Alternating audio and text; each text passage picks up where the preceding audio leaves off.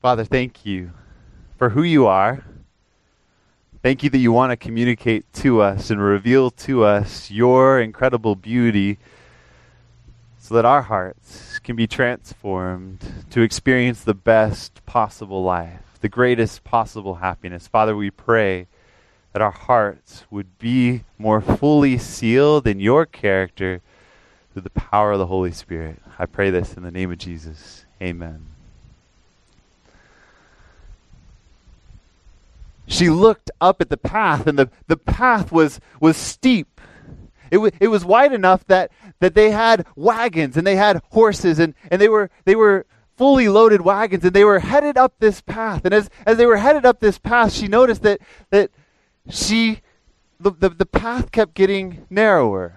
It was a very rugged path, and as they continued going along this path, it kept getting narrower and narrower, and pretty soon some were saying, no, we can't do this. This is too rigorous. We're going back.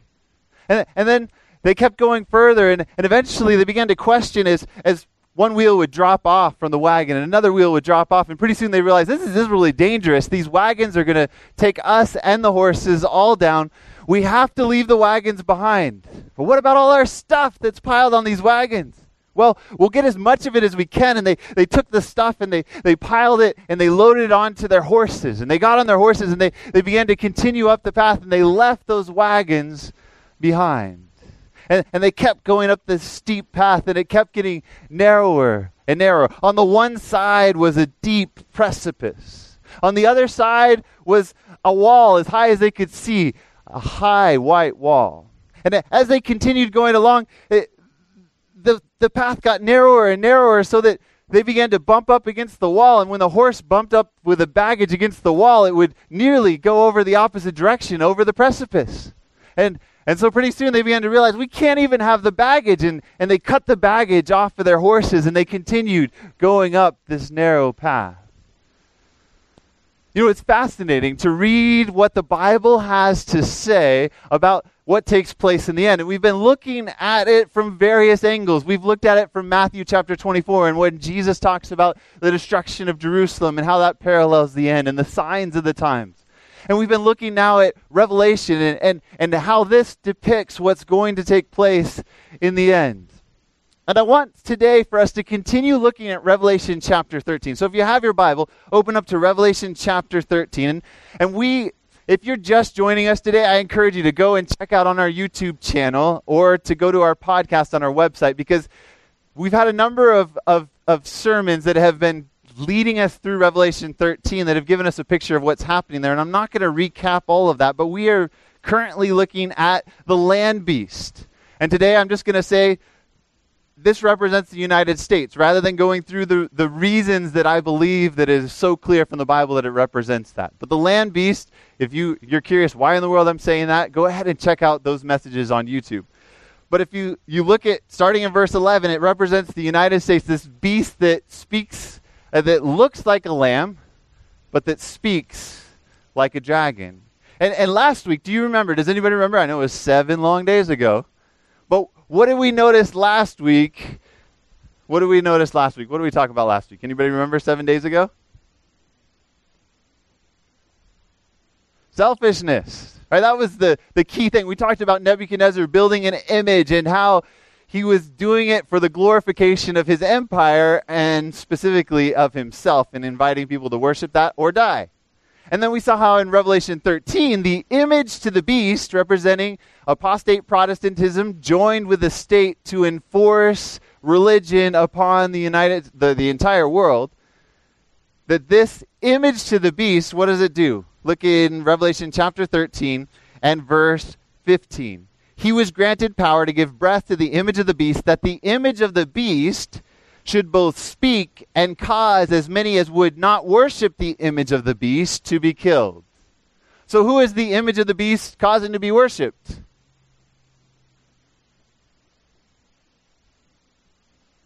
Let's read it one more time. That the image of the beast should both speak and cause as many as would not worship the image of the beast to be killed. Who is the image of the beast causing to be worshipped? The image of the beast, representing the United States going away from all of its foundational principles, right? So this is a self-aggrandizement, a self-absorption, a focus on itself, saying, worship me. Is this making sense? Okay, so now let's jump down to the next verse, verse 16. He causes all, both small and great, rich and poor, free and slave, to receive a mark on the right hand or on their foreheads. You see that this is a measure that creates equalization. Every single person, whether you're small, you're great, you're rich, you're poor, you're a bond, or you're a slave, or you're free, every single person is united by this one single command that they should receive a mark on their right hand, and we talked about last week that representing the actions in the Bible, or the forehead representing assent and agreement with the coercive worship that is being asked for by this power, the force to follow a specific religious pattern. And then verse 17, and that no one may buy or sell except one who has the mark or the name of the beast or the number of his name. Okay, so how is this going to initially be enacted? What type of action is taken by the image of the beast? How does it coerce people into worshiping the image of the beast? Are we tracking along? If you need a Bible, there's some on the back table there, right? Really, we're going to have to dig into this. So let's read it again. Revelation chapter 13 and verse 17, and that no one may buy or sell except one who has the mark of or the name of the beast or the number of his name. So what is the action that's taking place in order to force people into this pattern of worship? There's a force stopping people from doing something specifically. What are they stopped from doing? Being able to buy or sell. There's an economic pressure that comes in that stops people from being able to buy or sell. Now, sometimes when I read this, I think, man, that's the ideal world. I can't wait to live in that world because I hate going to any store except for the grocery store. I would miss going to that store. That would be pretty bad. Here is wisdom. Let him who has understanding, the verse 18 continues, calculate the number of the beast, for it is the number of a man, and his number is 666. It's fascinating to realize that the Bible places an emphasis, a priority upon what takes place with people's finances in the end. What takes place with being able to buy or sell, and specifically that there's going to become a power that is economically so powerful that its withholding of goods is able to oppress people. And the Bible repeatedly points this out to us. Look at James chapter 5 with me. James chapter 5 is an intense portion of Scripture that talks about what's going to take place right in the end. James chapter 5, and starting in verse 1, says it this way. Come now, you rich, weep and howl for your miseries that are coming upon you. It's going to be really miserable for those of you that are really rich, it's saying. Your riches are corrupted, and your garments are moth-eaten. Your gold and silver are corroded, and their corrosion will be a witness against you, and will eat your flesh like fire. Now, gold and silver are precious, especially gold, because it doesn't corrode, and yet in the end it's saying, hey, this will become valueless in the end. Then it says this, you have heaped up treasure in the last days. You piled up your treasures for the last days. What were you thinking? But notice what type of treasures this is. Okay, because I don't want us to walk away. Well, let's look first. Verse 4. Indeed, the wages of the laborers who mowed your fields, which you kept back by fraud, cry out. And the cries of the reapers have reached the ears of the Lord of Sabaoth. How was this treasure piled up? By fraud, by deceit, by oppression, by not paying the workers of the field as much as they deserve, by withholding the just due of people. This is basically describing an economic situation where you have a win-lose situation going on where business deals that are happening are one person is winning and everybody else is losing in the process. And when that's the system, it creates a massive amount of wealth for certain people, but in the end, it says that this is going to be an incredible problem. Look at verse 5. You have lived on the earth in pleasure and luxury. You have fattened your hearts as in a day of slaughter. You have condemned, you have murdered the just. He does not resist you. There's a picture of wealth being piled up to, in the end, our own destruction if we choose to trust in it. Look at another place. Isaiah chapter 2. Isaiah chapter 2, describing this day when Jesus comes back, specifically talks again about what we're going to be doing with our riches on that day. Isaiah chapter 2, verse 19 says, verse 19, yeah. They shall go into the holes of the rocks and into the caves of the earth from the terror of the Lord and the glory of his majesty when he rises to shake the earth mightily. This is like Revelation chapter 6 where it says they'll be running from the face of the Lamb to hide and asking the mountains to fall upon them. And then it goes on, which is just crazy to think, to run from a lamb. But verse 20 says, in that day a man will cast away his idols of silver and his idols of gold which they made, each for himself to worship, to the moles and bats, to go into the clefts of the rocks, into the crags of the rugged rocks, from the terror of the Lord and the glory of his majesty, when he arises to shake the earth mightily. I've read these verses before and I thought, well, good thing. I don't have any idols of gold. I don't have any idols of silver. I'm good to go. I'm not going to be throwing any idols to the holes because I just don't have any of that. Did you know what they use in your smartphone and your computer? Have you ever researched this? How many tons of gold and silver that the technology industry has to use every year because gold is becoming more and more important. They even use platinum in a lot of phones. Gold, platinum. They use many different types of precious metals. Now, I can picture in that day tossing this down a hole. How about you? And I think sometimes, I'm not really that wealthy, but maybe I am when I look around the world around me. And I realize how much God has blessed me with. And I recognize maybe this comes a little closer to home than I thought. In the book, Christ's Object Lessons, commenting on this specifically, it says it this way. Talking about James chapter 5, it says, the scripture describes the condition of the world just before Christ's second coming. James the apostle pictures the greed and oppression that will prevail. He says, go to now, you rich men, you have heaped up treasure together for the last days. Behold, the hire of the laborers who has reaped down your fields, which is of you kept back by fraud, cries out, and the cries of them which have reaped are entered into the Lord of hosts. You have lived in pleasure on the earth and been wanton. You have nourished your hearts as in the day of slaughter. You have condemned and killed the just, and he does not resist you. This, he goes on to say, is a picture of what exists today. Now, this was written back in the late 1800s, early 1900s. By every species of oppression and extortion, men are piling up colossal fortunes while the cries of starving humanity are going up before God. Is that true? It's pretty crazy, actually, to look at what's taking place. In fact, if you look at the pandemic and what's taken place during the pandemic, have you seen what's happened to billionaires during the pandemic? You would expect that with all of these problems going on, with all of these job losses, that billionaires would be losing money, wouldn't you?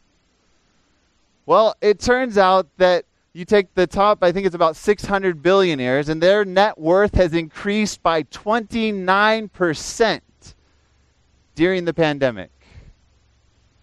Some extreme representatives of that would be Jeff Bezos, the richest man in the world. Jeff Bezos, during the pandemic, his wealth has risen by an estimated $73 billion. Now, this makes absolutely no sense to you and I because none of us has any money anywhere near that. At least that's my guess.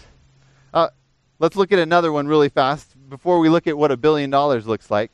Elon Musk, the founder and CEO of Tesla, The Tesla stock has just been skyrocketing, and his net worth has gone up by 274%, by $67 billion. He is now like the third or fourth wealthiest man in the world, all during this pandemic. And here's the thing, you might say, well, yeah, Jeff Bezos, he invented this amazing company, he's got this amazing system, he deserves that. Here's the thing. I want you to think about what it would take to earn $1 billion. Let's say you made $1,000 a day. Is that a lot of money to make in a day? For a pastor, that's a whole lot of money to make in a day. But let's say every single day of the year you made $1,000. You would have to go back to the time of Christ every single day making $1,000. That's 2,000 years. And then keep on going back another like 600 years to the time of Isaiah, earning $1,000 every single day of your life, and then you would have $1 billion. Still think that one human being and anything that he could do in his entire life is worth that? But if you stretch it a little bit further and say, Jeff Bezos, for the first time in history this past week when they had Amazon Prime Day and all of that, his wealth was estimated at over $200 billion. The first time in history that we have of somebody being worth $200 billion, at least in modern history. $200 billion? Is somebody worth that? Now you would have to go back 6,000 years to what I believe is close to the time of creation. And then you would need to get 90 compadres, so you have 91 of you every single day, along with your friends, earning $1,000 a day for 6,000 years. And then finally today, you could end up with $200 billion. But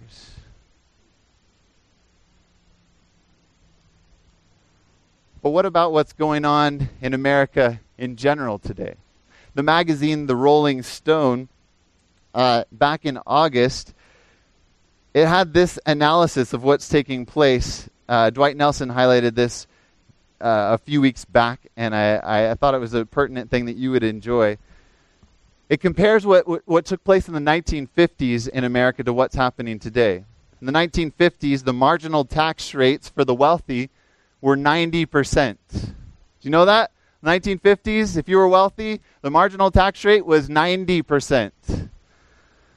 The salaries of CEOs were on average just 20 times that of their mid-management employees. Now, 20 times, that sounds like a lot, until you realize that today, the base pay of those at the top is commonly 400 times that of their salaried staff, with many earning orders of magnitude more in stock options and perks. The elite 1% of Americans control $30 trillion in assets, while the bottom half have more debt than assets.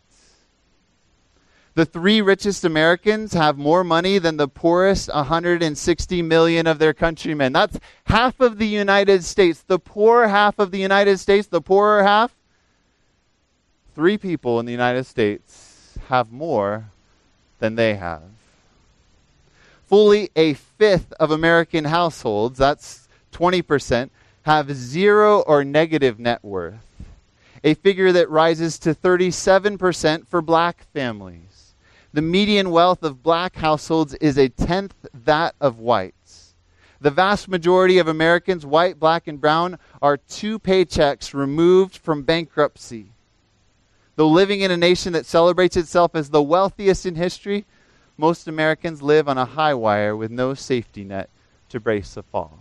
Friends, this is a recipe for catastrophe. The fact that most Americans live with just 2 paychecks between them and financial disaster.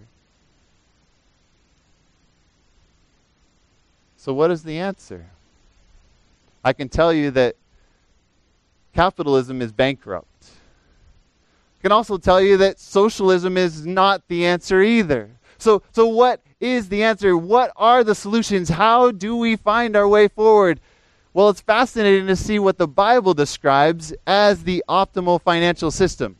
I want to invite you to look at a few things that the Bible describes. And I think that these are crucial for us because it's clear that we are going to face a financial crisis. And If you were to look at Revelation chapter 18, it says that right at the end there's going to be this outpouring of the latter rain, and at that time suddenly Babylon is going to implode, and it talks about how she's lived luxuriantly, she's made the merchants wealthy, and all of this is going to come crashing down upon her.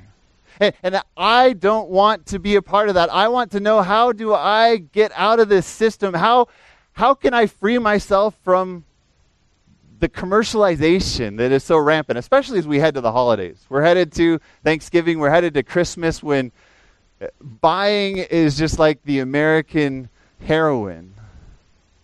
So look at what the Bible presents to us as the alternative to this. If you go back to the system that was set up by God through Moses.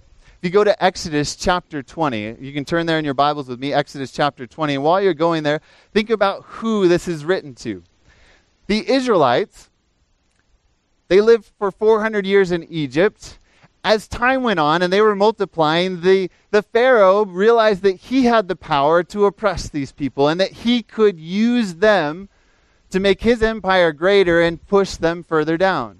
And so he enslaved them, and he treated them as totally worthless. They didn't get any money. They didn't get any days off. They weren't treated well at all.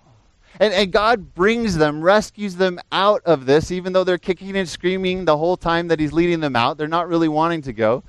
He drags them out of there and says, "You're my priceless treasure, and now I'm going to exalt you, and all of the nations are going to come to you to say, 'Wow, what is this system that I'm giving to you?'" And one of the first things that he does for them is he gives them something that is earlier recorded in Exodus chapter 16, but that is more clearly enunciated in Exodus chapter 20, and that is the Sabbath. Exodus chapter 20 and verse 8 says, "Remember the Sabbath day to keep it holy. 6 days you shall labor and do all your work." Right? So there are 6 days in which I want you to work. It's important to be productive. But on the 7th day is the Sabbath of the Lord your God. In it you shall do no work, you, nor your son, nor your daughter, nor your male servant, nor your female servant, nor your cattle, nor your stranger who is within your gates. I want for everybody around you to experience freedom. You see what this is? This is a resistance to every caste system. This is a resistance to any type of monetary value of you are more important than I because you produce more than me, because you have more in your bank account than me. On the Sabbath, God says, lay all that aside and recognize something, that we were all created by one God. And on this day, we are all equal. We come and we worship God. And your boss might be sitting next to you, but he has no right to instruct you to do any work. God forbid you had servants. This is the day when you need to say, "Hey, let them rest." Your children, on this day, you can't say, "Hey, take out the trash, go and do this." On this is a day when everybody gets to recognize that my value is not in what I do. My value is that a God of love created me. The Sabbath is an incredible and beautiful resistance to the economic system that is driving all of us crazy and that is leading towards a self-absorption that is on a scale like we've never seen before.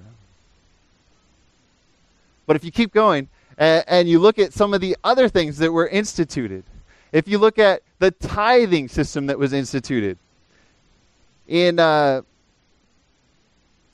Leviticus chapter 27 and verse 30, it says, "All the tithe of the land," that's a tenth, "whether of the seed of the land or the fruit of the tree, is the Lord's. It is holy to the Lord." He says, "I've created everything, and here you go. You can use it for your benefit. Oh, and by the way, you can use 90% of it. And what I want you to do is to give that 10% back, to return it back to me."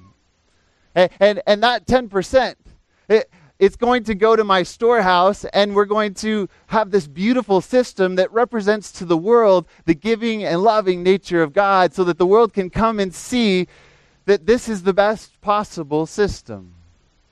And so he gave tithe to them. But not only that, you have how he told them to treat those who wanted to come to be a part of their nation. Because anytime you have an a nation that is economically well off. Things are going really well. Everybody wants to come there. And the same is true for the United States of America. The same was true for Israel. People said, hey, I want to come and join this. And if they had fully followed God's plan, people would have flocked there. Exodus chapter 22 and verse 21 says, do not mistreat or oppress a foreigner, for you were foreigners in Egypt. Treat them with respect. And the first time law is mentioned in Exodus, it actually says, look, there will be one law for you and for the foreigner. You will have one law. All of you get to have equal footing on this freedom and liberty, justice for all. There was the law of lending. Did you know that they couldn't charge each other interest? How awesome would that be? If we didn't have deals where we were charging exorbitant interest of those who are in the most desperate need. Now, there were times where they could charge certain people a lesser amount of interest, but it wasn't an exorbitant amount. There was the law of generosity. In Deuteronomy 15, 7 and 8, it says, if there is among you a poor man of your brethren within any of your gates in your land which the Lord your God has given you, you shall not harden your heart nor shut your hand from your poor brother, but you shall open your hand wide for him and willingly lend sufficient for his need, whatever he needs. And Jesus takes this principle later and says, hey, give to whoever asks of you. If you have 2 cloaks and somebody else is lacking, give to them. Give, because this is the nature of who God is. And this is the system that alone can create the prosperity that God wants. Because here's the thing, God is not against wealth. In fact, in Deuteronomy chapter 8, God says, I'm the one who gives you the ability to make wealth. But he entrusts you to be a steward, to make every life better around you in the process. It goes on to, so we have the principle of generosity, which included the offerings. You know, they would bring free will offerings to each of the feasts, and they would make sure that there was offerings to help the poor, that would make sure that God's house would be taking care of, all of these different things. Then you have generosity. Then you have this other one that I think most all of us would be extremely excited about. Every 7 years, something took place. Deuteronomy 15, verse 1, it says, at the end of every 7 years, you shall grant a release of debts, or you shall cancel debts. How awesome would that be? Can you imagine that every 7 years there's a reset? All those student loans, gone. That house mortgage, gone. Every 7 years, we're all back to equal again financially. No more is anybody saddled by debt. No more does half of the country have, whatever it was, so much more debt than even their income. But everything's back to an equilibrium. Isn't that a beautiful system to live on? Don't worry, I'm not running for president. But I think that Moses would have made an excellent president based on what God was teaching him. And then it goes on to say that this would be the result of that. If you know, things go well for you and you are able to lend and pretty soon people are indebted to you and you just cancel that every 7 years, this is the thing that would happen. Deuteronomy chapter 15 verses 4 and 5 says, however, there need be no poor among you, for in the land the Lord your God is giving you to possess as your inheritance, he will richly bless you. If only you fully obey the Lord your God and carefully follow all these commands I'm giving you today. If you will follow this, if you'll do this, if every 7 years you erase those debts, guess what? There's not going to be a single poor person among you. Now, this has not happened in history, but this was the goal that God laid out. You have the law of Jubilee, Leviticus 27:24. So you had 7 sevens, that's 49 years, and then on the 50th year was the year of Jubilee in which every single person's land went back to them. And if you don't own land, that doesn't mean much to you today. But in that day, when God led the slaves out of Egypt, Joshua, sometimes we read it and we're like, man, why does it go through all the details of like parsing out the land and which land went to who and what? And I get really dizzy with all of that. It's confusing.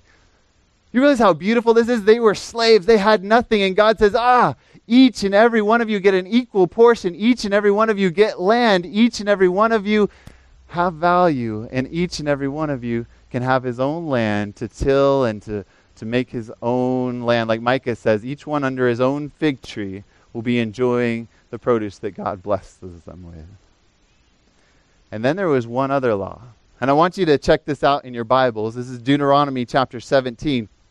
This was the law against obscene wealth accumulation. Right? So God put a cap. He's like, hey, I got to be careful, because if somebody develops too much power in any governmental structure, there's got to be a limit to this. So Deuteronomy chapter 17 says it this way. And you'll notice how it starts off saying, I know what you're going to decide in the future. This wasn't the ideal. God set up a system that didn't require a king, but in verse 14 he says, when you come to the land which the Lord your God is giving you, and you possess it and dwell in it, and you say, God's saying, I know what you're going to do. You're going to decide this. I will set a king over me like all the other nations that are around me. He says, when this takes place, because I know that you're going to decide this terrible idea that you need a king. I really wish that you'd follow this beautiful system that I'm setting up. But when you set up a king, here's what you need to do. You shall surely set a king over you whom the Lord your God chooses. Then verse 16. But he shall not multiply horses for himself, nor cause the people to return to Egypt to multiply horses. Okay, so this doesn't make a lot of sense to us because not many of us are multiplying horses, but imagine multiplying cars and multiplying tanks, because that's what they had their chariots racing behind, saying, hey, don't let the king multiply his horses. Don't let him multiply them. This is what a king's not to do. And then it goes on to say in verse 17, neither shall he multiply wives for himself, lest his heart turn away, nor shall he greatly multiply silver and gold for himself. So don't multiply horses, and don't go down to Egypt to get horses. And specifically, don't multiply wives, and don't multiply silver and gold. And then it goes on to say, also, he shall take a copy of this law, and he shall put it in his throne so that he can read it all the days that he reigns. Because I want for this king, if you decide to have a king, to be a just king who operates on my principles of government, a government that will allow for people to have liberty, a government that will allow for everybody to have an equal footing, a government that will allow for there to be no poor in the land. And this was the ideal, but unfortunately, you have the nation, just like God outlined, saying, we want a king. And God had hoped that they would never ask that, but finally they asked Samuel, we want a king. So then David comes along. The end of David's life, you have King Saul, then you have King David, and at the end of David's life, he's wanting to build a temple. And God says, no, I'm going to have your son do that. And it's beautiful because he arranges the treasures. He gets all of the supplies to build the temple. And then Solomon comes and he sits on the throne, and God appears to Solomon and says, what could I do for you? And he doesn't ask for riches. He doesn't ask for long life. He says, look, I'm like a child. I don't know how to go in or out, and these amazing people that you've set me over, I need wisdom to be able to govern them. Solomon's life started off in a really good direction.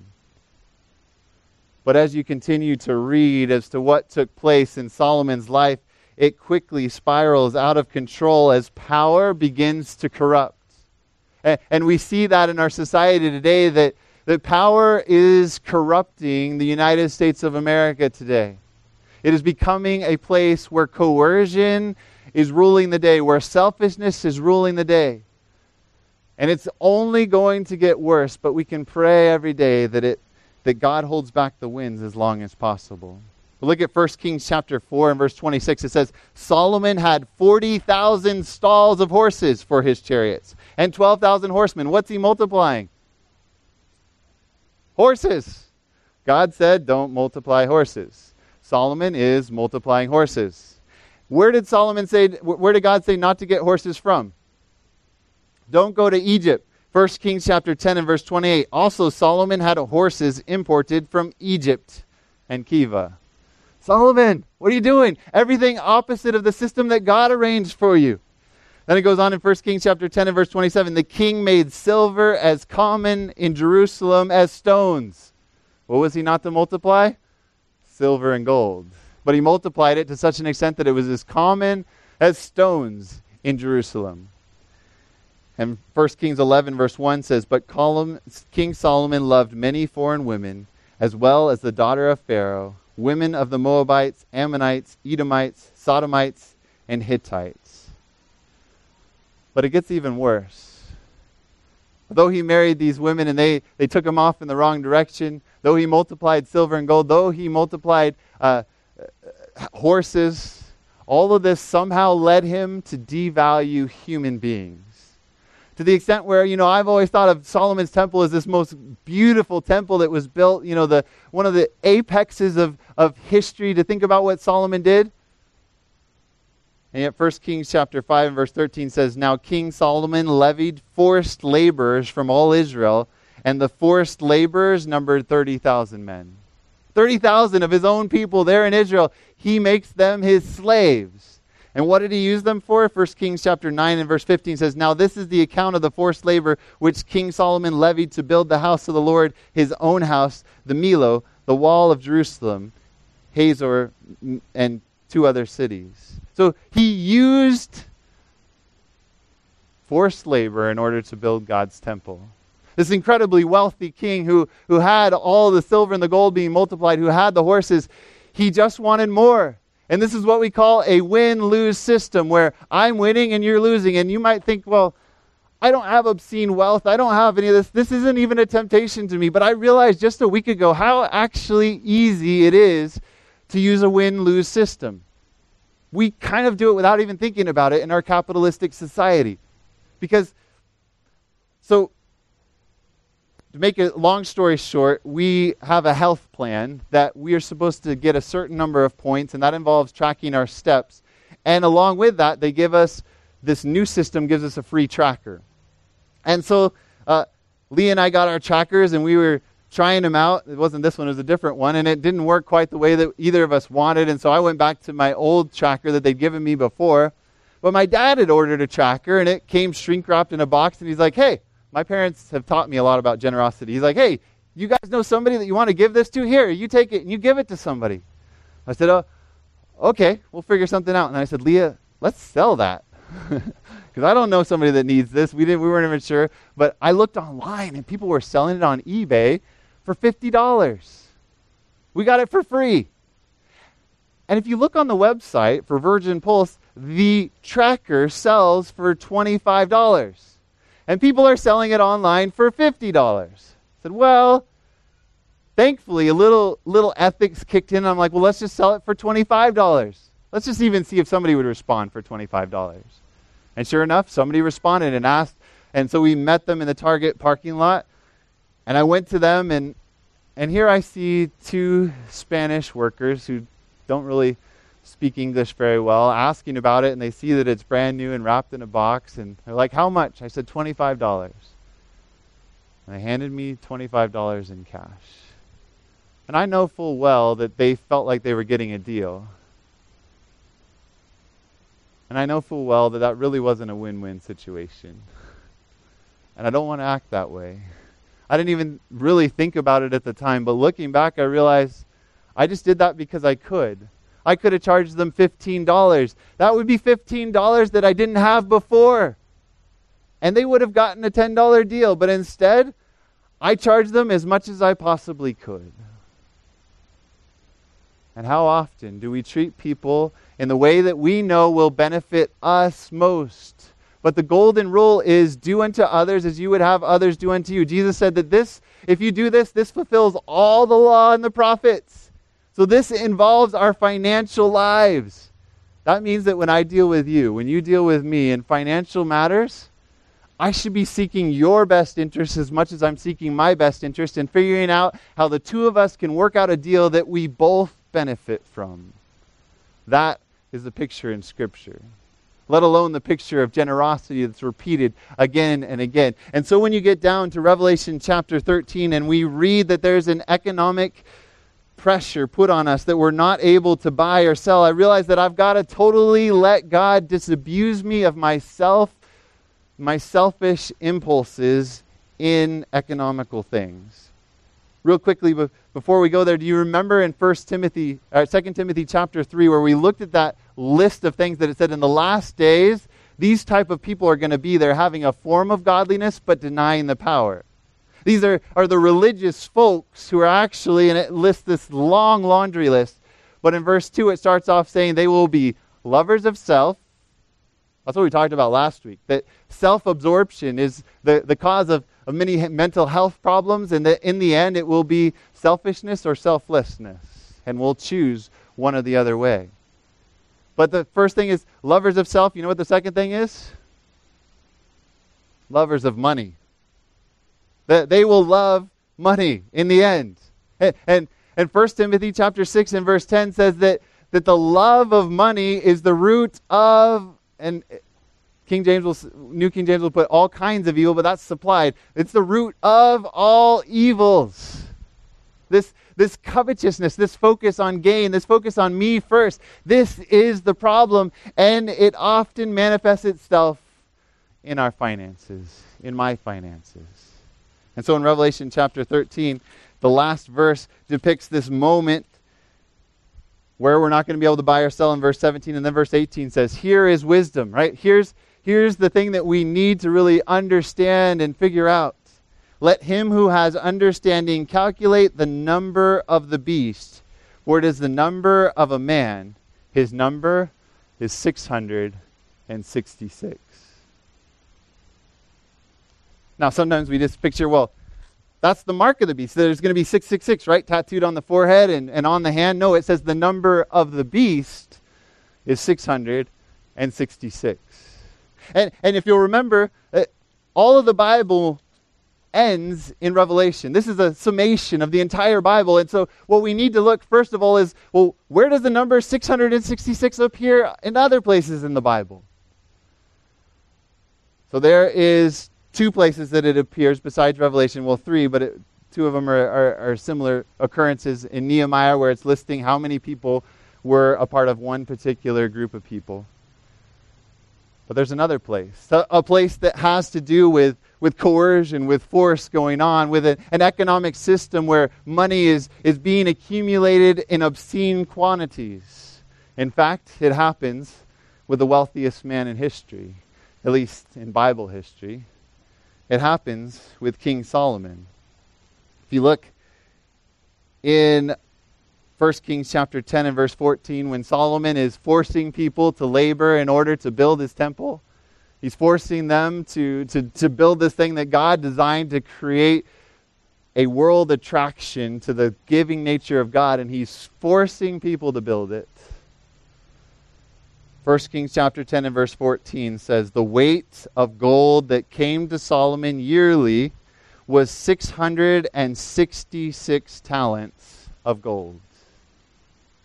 I love how Ty Gibson, and I encourage you to check this out in Light Bearers, on the YouTube channel for Light Bearers, or on our YouTube channel, the series The End, Economics in the End. He says it this way: the number 666 symbolizes the economic system that is leveraged to enforce the mark of the beast.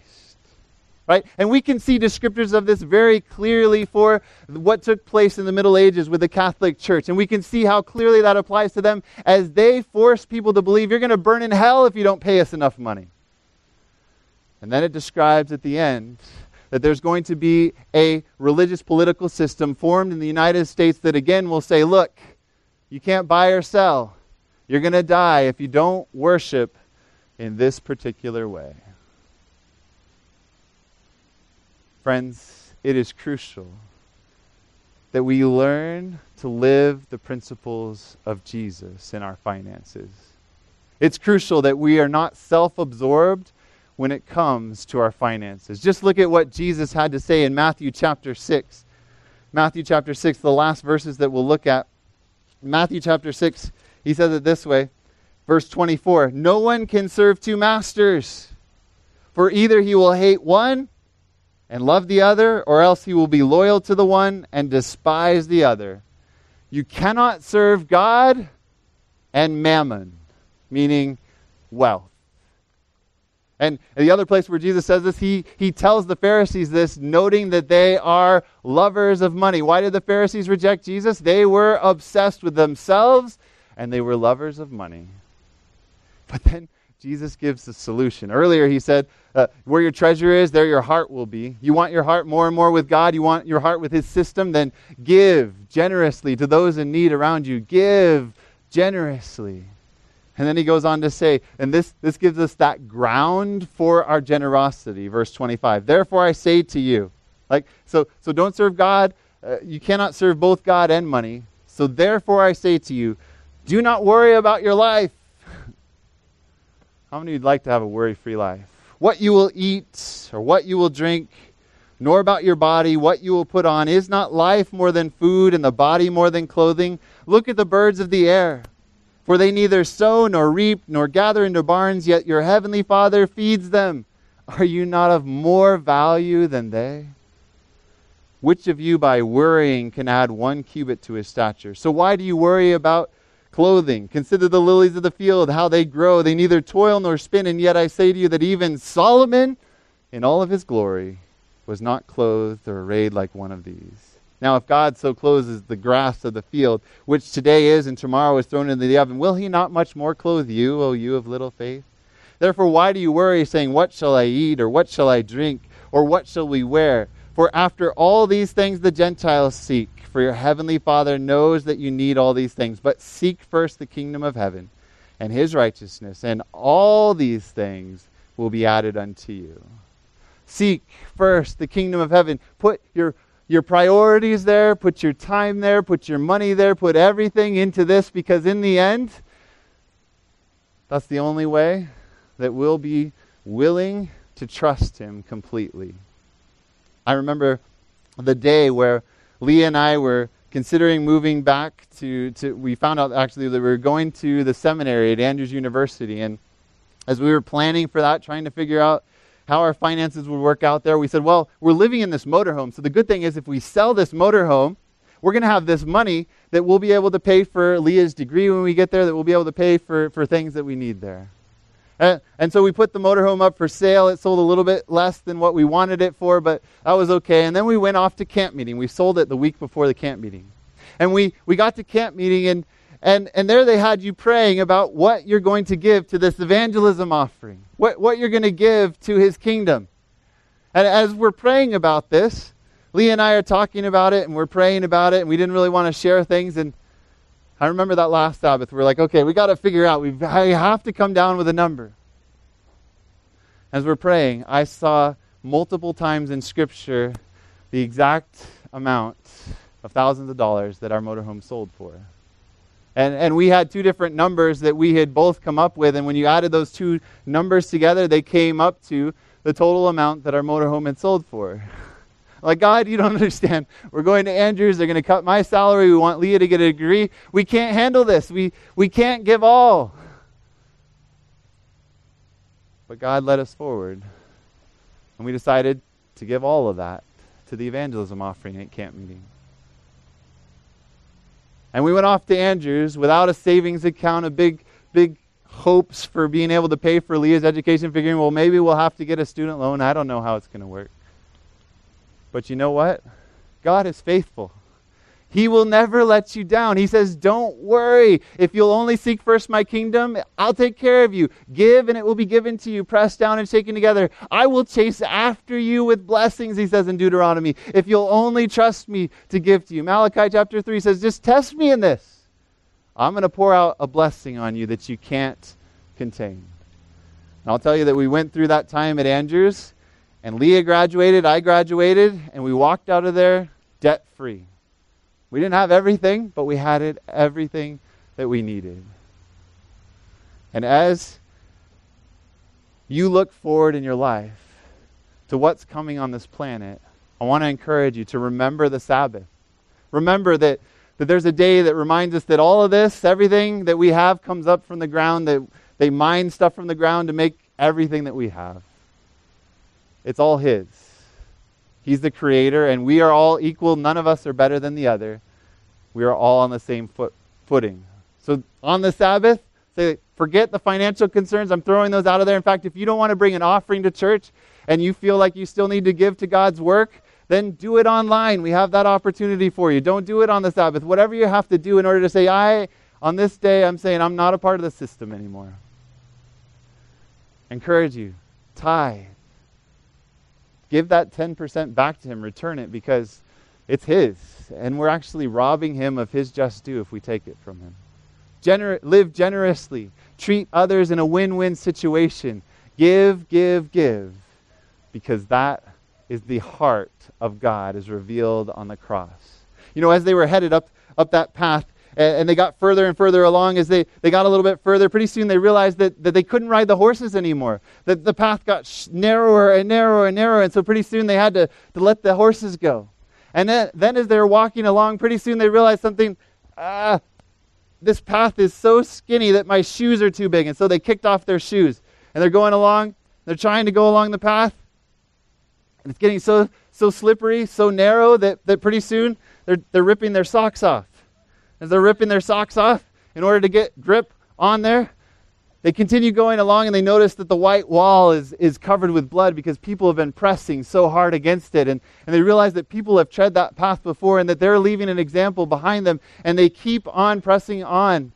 And at that moment, when they took off their socks, a cord came down for each of them from over the wall.